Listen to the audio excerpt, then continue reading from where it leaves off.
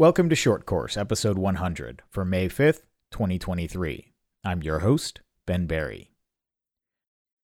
This week I have actual shooting stuff to talk about, so we will have a brief USPSA drama update at the end, but most of the podcast this week I just want to talk about the first, hopefully, annual 2023 Bluegrass Locap Classic, which I haven't heard any announcements about it being next year, but I really hope it happens again because genuinely this is the most enjoyable match that I've shot in years, honestly. South Carolina earlier this year, definitely a close second in terms of stages, staff reset, the whole deal. But honestly, there was just something going on at this match, and I can't quite put my finger on it, but it was really a fun time. And I think first off, the stages were great. They were an excellent mix of all different styles. The different stages were in different sized bays, and so some were really big and had lots of running around. Some were in some smaller bays where you were shooting from a smaller shooting area, and it was a little faster, a little more technical. But honestly, there was not a bad one among them. If I had to pick one that was my least favorite, it was the fixed time medium course, just because to me all the sort of gamesmanship about which targets should I shoot, which targets do I skip, to me that's not super interesting. To me, I just want it to be, let's shoot heads up. I've yet to really see a stage that is fixed time that wouldn't, in my opinion, be better as Comstock. I mean, on the one hand, if the par time is challenging for GMs, then the middle of the pack folks aren't even going to get to shoot half the targets. There was a fixed time stage at Dragons Cup a few weeks ago that had you entering and leaving the shooting area that I saw some pretty sketchy stuff there because people were pushing the time so hard. But it seemed like a fine stage. To me, whenever I look at one of these fixed time stages, whether it was the one, I think the thing that kicked it off was the one at Nationals, Carry Optics Nationals last year, maybe. That's the first one I remember seeing. And that was a short course because that was all that was legal at the time. With the rules changes that went into effect in March, now you can have medium fixed time stages, which again, to me, it's just, I like a good medium stage, good medium course. Just make it Comstock. Let everyone shoot all the targets, and whoever shoots them the fastest, the most accuratest, wins. But anyway, even the fixed time stage I thought was a good stage. I thought it was pretty interesting. I chose a pretty safe plan where I shot 18 of the 20 shots. And in the end, my time was fine, but dropping 2 deltas and a handful of Charlies just completely torpedoed me. But it was, I can't even really say that was a bad stage. It was just, if I had to pick one that was my least favorite, it was that one. But yeah, otherwise it was a good mix. There was a low port, an activating port, a couple of unloaded stages.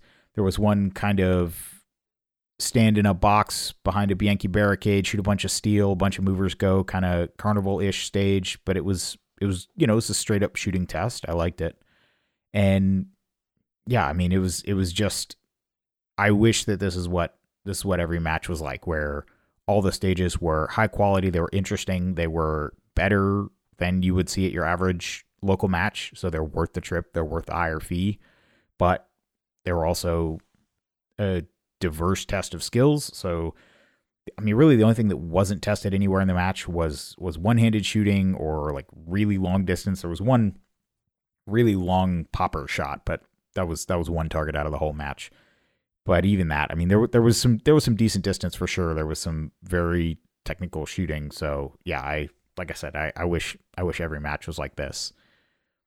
And there was definitely an element that, because this wasn't a state match, because this wasn't an area match, I don't know, maybe it's all in my head, but I just had the sense that everybody was just kind of happy to be there.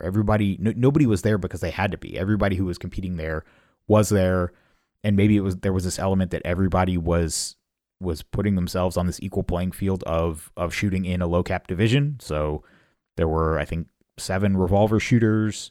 There were a bunch of single stack and production guys, and then if you just had a limited gun and you wanted to just come have fun, then there were a bunch of those guys just shooting pretty, fancy limited guns, but just only loading 10 rounds in the mag. But there was definitely an element of, we don't need high cap, we don't need dots, we can just set up some interesting, challenging stages and shoot them.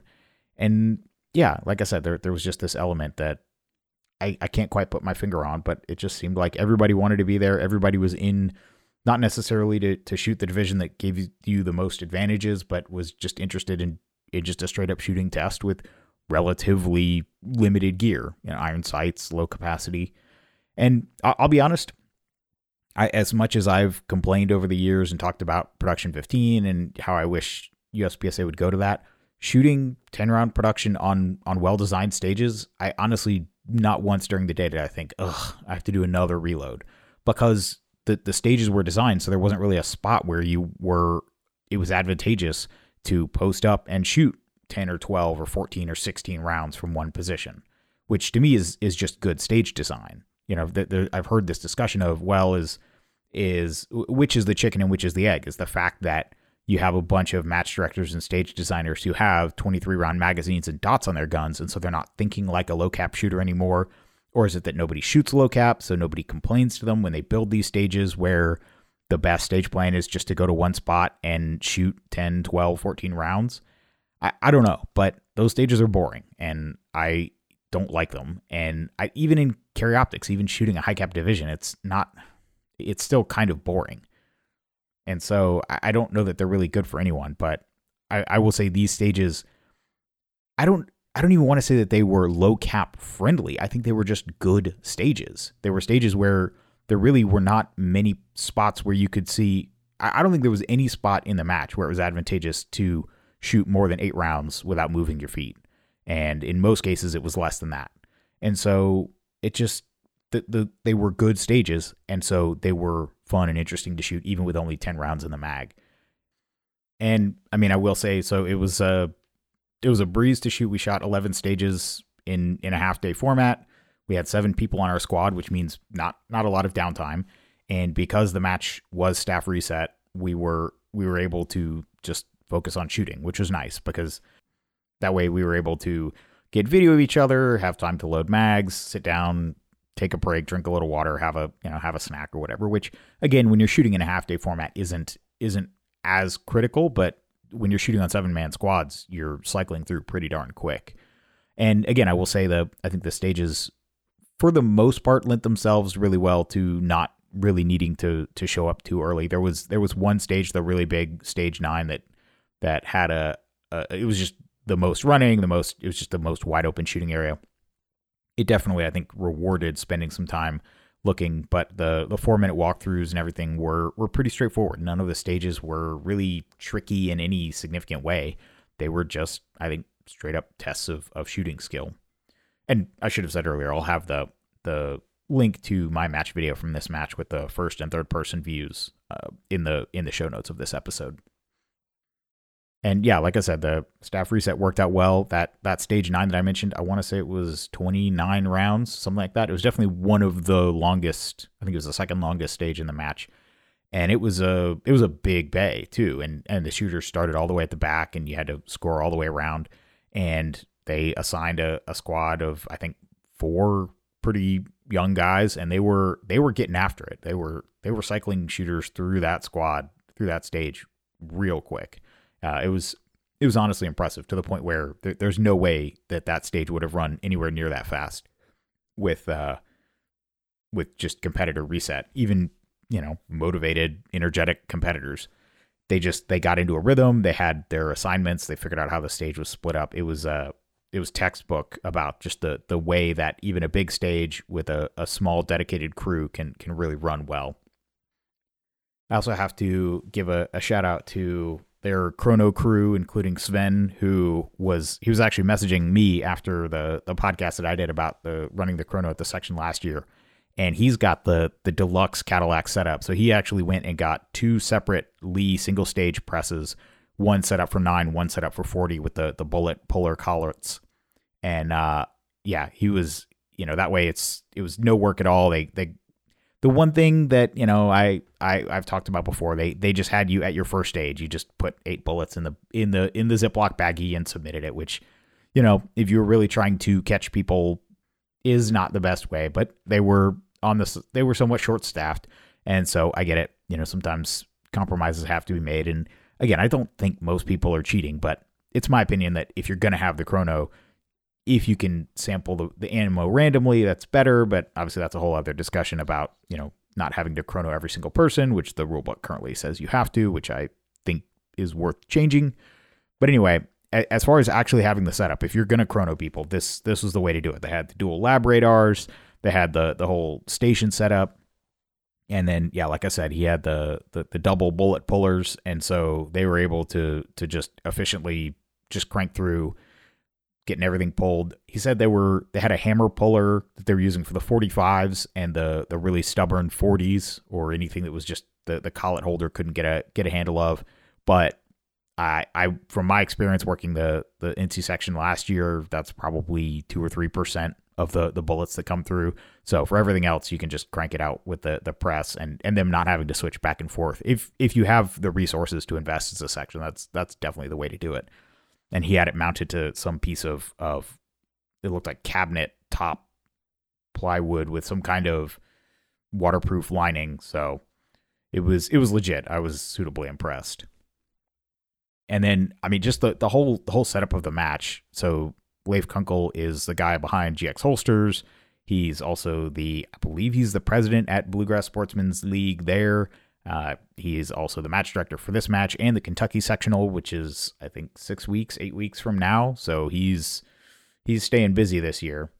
But he is one of these guys who just, I mean, he's always looking for a better way to do things. So one thing that I noticed that I thought was really smart is he would take just standard 8-foot wall segments and set them up on either side of any moving target and then run a tarp over the top.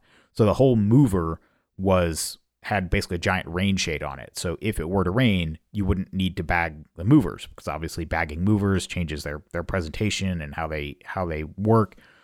And so this was just a blanket prevention of that. And we ended up needing it. It was drizzling on and off for probably about half the stages that we shot. And I will say one thing that was a bit of an unexpected side effect is it definitely makes those movers relatively more difficult, because everything else is brightly lit, or as lit as the conditions allow, which in our case was mostly overcast until the last few stages of the day. But having the movers also be shaded from the sun definitely makes them 10-20% harder, which, as long as it's consistent for everyone, is not really an issue. But it was one of those things that on a technical level, I was like, wow, okay, that's a really simple but effective solution. But as a shooter, it didn't really register until I'd shot a few. And I was like, why am I struggling with these more so than normal? And then I realized, well, when they're in shadow and you're trying to shoot with a front sight focus to get a really good shot call, then yeah, it definitely changes things. So that was an interesting challenge, but I also think a really interesting solution, and definitely something to look at. If you could ideally find some kind of transparent topper, I mean, they were just using just regular hardware store tarps or whatever.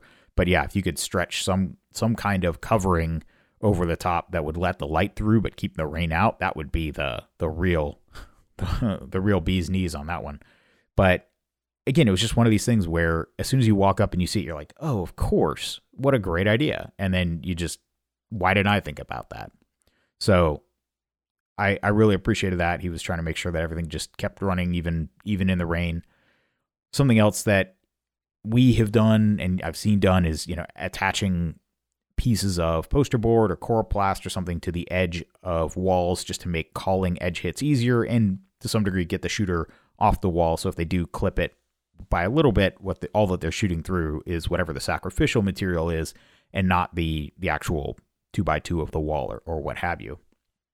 And I was talking to him a little bit. He had some kind of stuff. He said it was too expensive to really be mass producible, but he had used some kind of material and he made some kind of jig where he could cut these little, I don't know, they were about 3-inch wide strips of the stuff. I think probably 4 feet tall, 3 feet tall, something like that.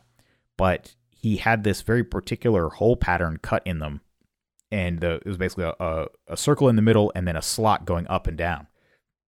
And then you would put 3 button head screws spaced exactly the right distance apart into the edge of the piece of wood and leave them just backed out far enough that basically the three holes in this piece of wall edger would slide over those three button head screws in the circular part of the cutout, and then they would slide down into the slot and be locked in. And as he was showing us, you can just, if you need to change it, you just slide it up, pop it off, and then you can either flip it 180, so the side that's been getting shot is now on the inside, and the other side, the other clean side, is now exposed. You can pop it off and slot another one in, and because they're all exactly the same, the holes are cut in the same spot, there's no competitive equity issue because it's guaranteed to go back in exactly the same spot because the screws are mounted to the wall. So there's no issue of, if we take this one down, how do we staple up another one at exactly the same spot? Again, it was one of those things where I thought that just having any kind of wall edgers, any kind of coroplast, anything was progress. And then you show up and it's like Leif is like living 5 years in the future. I mean, he's thinking of stuff that we're going to be using when it trickles down to us, which I just thought was cool. He's obviously putting a lot of thought, not just into the stages, not just into how to run the match, not just in having everything just generally be good, but even the little stuff of how to improve the standard solution for something like that, which, I enjoyed it. And I'm glad he's out there trying new stuff. And I hope there are other people out there elsewhere in the country trying stuff, and those ideas will bubble to the surface, and we'll all be able to take advantage of them. And then when the whole match was done, everybody went up to the clubhouse, and they had a dinner for everyone, and it was genuinely good food. Honestly, my only complaint was that I think it was the same vendor who did the barbecue lunch on the range, and I did get the barbecue lunch. I got a fairly small portion. I didn't want to eat a big, heavy lunch, but it smelled really good, and I figured I wanted to, support them. And it was delicious. And my only complaint is the lunch was marginally tastier than the dinner. And so if they would have just had the lunch again for dinner, I would have been completely content. But I'm not going to complain too much. It was good. And it was just cool. The whole match. So the staff shot on Friday. There was a Saturday AM and Saturday PM flight. And then the way that Sunday worked, the match was done Saturday night, and then Leif offered to let people shoot the stages on Sunday as long as everybody who showed up helped tear down afterwards, which I thought was pretty clever for the local folks. They get to do a little more shooting, and then you have a crew on hand to do the teardown. But for us that had traveled in from out of town, so it was an 8-hour drive for us. We drove up Friday. We didn't even get to the range because by the time we got there, it was dark. We just went to our hotel. But then we showed up Saturday morning, got to see the Saturday squads shooting, got to walk on some of the empty bays because there were a few stages there were fewer squads in the morning than stages. And so we sort of got to look at stuff in the morning. And then, we did get our 4-minute walkthroughs, which, like I said, on most of the stages was sufficient. But then, like I said, when the Saturday PM squads were done, that was it. Everybody just went to the clubhouse, and it was nice. Honestly, it's to go to a local match that actually has that communal aspect of just getting everybody together, handing out physical awards, having people clap for you. And I didn't get any awards. I was the one doing all the clapping. I didn't get clapped for at any point. But there was just this sense of recognizing excellence, getting to see the people who won, getting to hang out and talk to folks, and not just be sort of two ships passing in the night where maybe you see someone on the range and you can talk to them for 30 seconds or 5 minutes, but then you got to get to your next stage and they got to get to their next stage, that kind of thing. It was really cool. I actually wish that more matches would actually start earlier and then just wrap up Saturday evening so that Sunday can be a travel day for anyone that needs to travel for the match. And that way, if it is, so, compare this to something like IPSC Nationals later this year, which is being shot as a Saturday-Sunday match. But if you're traveling for it, which I would have to do, it would be drive down on Friday, drive back on Monday.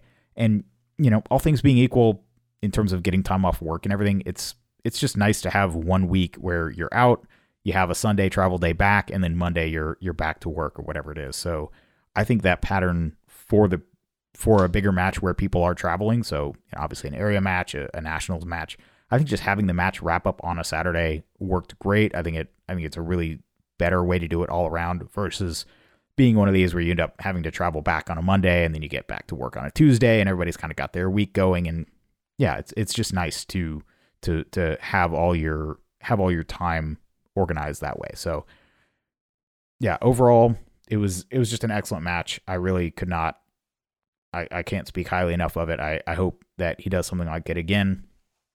And yeah, I definitely would shoot as many matches as I could that are like this, that are this good. It was totally worth the trip. As far as my shooting, I actually surprisingly I shot really surprisingly well, honestly, for not having a ton of live fire. I've been doing a decent amount of dry fire, and especially trying to follow the sort of, coming out of the Eric Graffel class back in January, following this idea of not running the same target engagement order twice, while also trying to focus on executing precise technique. And basically, like I said in the podcast after the class, which I think has been my experience since then, what it basically does is it keeps a part of your brain occupied with thinking about what the next target is that you need to shoot. You can't just kind of trust that subconsciously you're going to shoot the right target order, or at the same time, you can't just kind of shoot whatever target order is easiest. So one thing that I've noticed when I don't do this, when I'll occasionally go back to sort of a regular style dry fire, is when I just kind of unthinkingly, just shoot the array left to right, right to left, or whatever. It encourages you to be lazy in a way that you very rarely get to do in matches. And often, I know I've had the experience where I visualize shooting an array in a certain order, but when I come into the position, if I'm not thinking about it, then I do just default into a simple right to left, left to right type order. And so to me, I definitely feel like having my practice be in this style where I'm always multi-processing both the technique that I want to manifest as well as the order, which often is a stupid, arbitrary order where I'm crossing over targets multiple times or something like that, or skipping a target, shooting a target twice. But the point is, it's not meant to be efficient. It's not what you would actually do in a match. It's meant to just be something arbitrary so you get used to not just shooting whatever's easiest, but coming up with an order and executing it, and executing your planned order in addition to executing the techniques that you want to execute. I definitely feel like that is starting to show up in my shooting on stages, in the sense that not only am I executing stages to plan, but when the time comes, I'm also executing the techniques that I want to be executing. Now, it wasn't flawless. There were definitely a few spots where there were things that I've been doing in practice, such as right to left movement, trying to take my hand off the gun, keep the gun down range instead of moving close to the 180.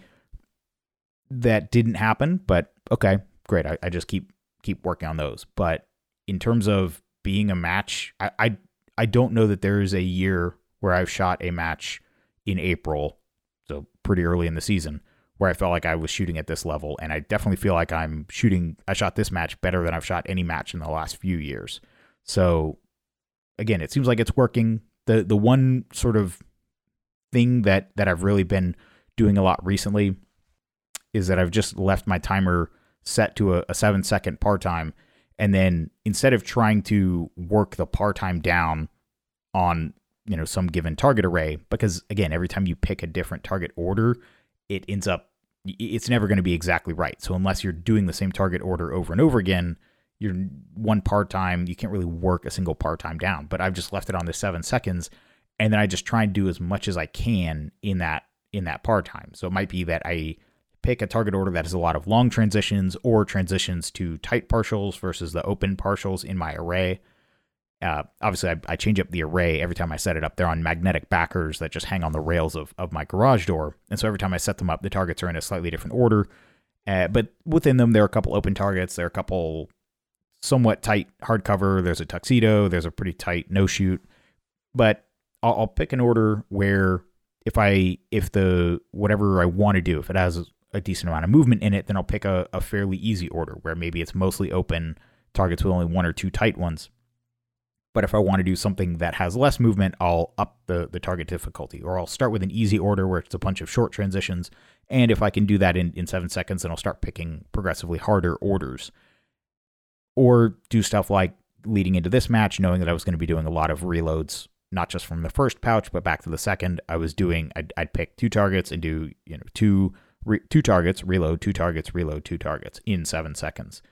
And again, it's one of those where, okay, once you can do it with some short transitions or some relatively easy targets, start trying to pick orders that are a next step harder. And it's pretty interesting that what I found is, having done this for a little while, I'm starting to get a sense of what is and isn't capable and what I can and can't do. Not in a sort of numeric sense of, oh, that's definitely a 0.2 transition or a 0.3, but just okay, this is a lot harder than that, or this is a little harder than that. This is within my ability to do within 7 seconds. This is not.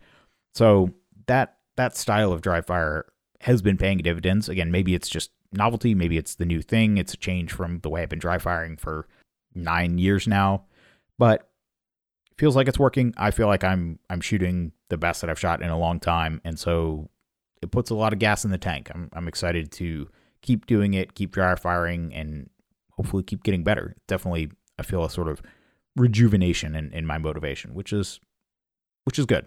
I've missed that. All right, so we'll wrap up with a quick board drama update. So I'm actually recording this Wednesday night. Typically, I record Thursday night and then post Friday around the end of the workday. But because I am recording a podcast interview tomorrow night, I'm recording a day early. So if some information comes out on Thursday that I didn't have, then it won't be in this. But the sort of latest news is that, well, first of all, Scott Arnberg, Area 3 director, went on the Paracast and did another kind of update and give his thoughts about everything that's going on with Yi-Min and Mel. And what I really appreciated about that is, first of all, that Tom and Robert didn't shy away from asking the tough questions, which I think someone needs to be asked. And Scott answered as much as he could. And when he couldn't, he just said, I don't want to talk about that, or I can't talk about that. I don't want to risk confidentiality by talking about that, which everybody understands. The last thing that anybody wants is to give the other people on the board anything to throw at him in terms of getting him off the board. So the fact that he was willing to come on, answer what he could, and just go right up to the line and say, I can't answer that. Even just saying that, even just coming on and being present and answering questions and saying what you can't answer, I appreciate it. And I'll have the link to that in the show notes for this one as well. And in that episode, he talked about the fact that he had called for a special meeting, which is something that's provided for in the bylaws. Basically, 3 members of the board or the president can call a special meeting that is just focused on one topic. It's not a full board meeting where they can handle new business and old business or whatever, but it's just a special meeting for a single topic. And he had called for a special meeting, and it sounded like it was going to happen. From what I've heard, what people are saying, it sounds like it probably happened last night, Tuesday, May 2nd. And it looks like, it seems what Scott was saying, the topic that he was calling it for was to discuss the situation with Mel Rodero not being a range officer, which Practical Shooting Insights reported over the weekend that he had shown up unannounced at an RO class in Montana, and he lives in Texas, so how he got to Montana is a question. But basically, he was trying to get his RO certification as soon as possible, and it looks like he got it. He is now listed as an RO on the website, and so it sounds like that topic was discussed at the board meeting yesterday, but no action was taken. It seems like Mel is going to be allowed to stay, even though by the plain reading of the bylaws, he is considered to have resigned as soon as he took office. And then at the same time, people noticed today that Yi-Min has once again been scrubbed from the USPSA contact page. His name and picture are gone as president, which, barring an official announcement or board of directors minutes from this special meeting, which again might come out tomorrow, I don't know, but they haven't been released yet. It looks like Yi-Min is out. They have successfully nailed him with this discipline complaint, and Mel gets to skate on not being eligible as a board member. And it looks like that's where we're at. So hopefully we'll have more official information going forward. But yeah, it looks like the board has basically done whatever they wanted to and gotten the outcome that they wanted. And I mean, honestly, I just see this as making the need for change more and more obvious. So like I said, I haven't been Yi-Min's greatest cheerleader. I don't think he deserves to be run out like this, but it seems like what's done is done, and now all we can do is look at who's running in the election, which the president election looks like it has 8 candidates in it currently, that's going to make for an interesting initial election. And then since the May 1st filing deadline has passed, they have now updated the website, and it looks like the Area 6 election that I'm running in is going to be a 4-way election. Bruce Wells had previously told me that he was not going to run, but that was before all this Yeeman and Mel stuff happened, and he is still listed on this page as running. He could decline to run, but he is still listed on this page as running, so I'm going to assume until he is taken off that he is. And then, obviously, it'll be the 2 candidates that have been declared for a while, Kyle Stevens and myself, and then Matt Hopkins, who now lives in South Carolina. He has put his name in as well. So the Area 6 election will be a 4-way election, and obviously we'll go to a runoff. And so at that point, my goal becomes to make it to the runoff, and then hopefully whoever I'm against in the runoff, I can win there too. But we'll see how it goes. I will keep podcasting. I'll keep shooting. I will be at Area 6 a couple weeks from now, and hopefully I'll get to see some of you folks, talk to you, and if not, I look forward to hearing from you via email. Let me know what you're seeing, what you're hearing as things progress. Take a look at the list of presidential candidates. It's a pretty wild bunch, but yeah, we are in for interesting times. Well, that wraps up this episode of Short Course. My email is ben@berryshooting.com. Talk to you next time.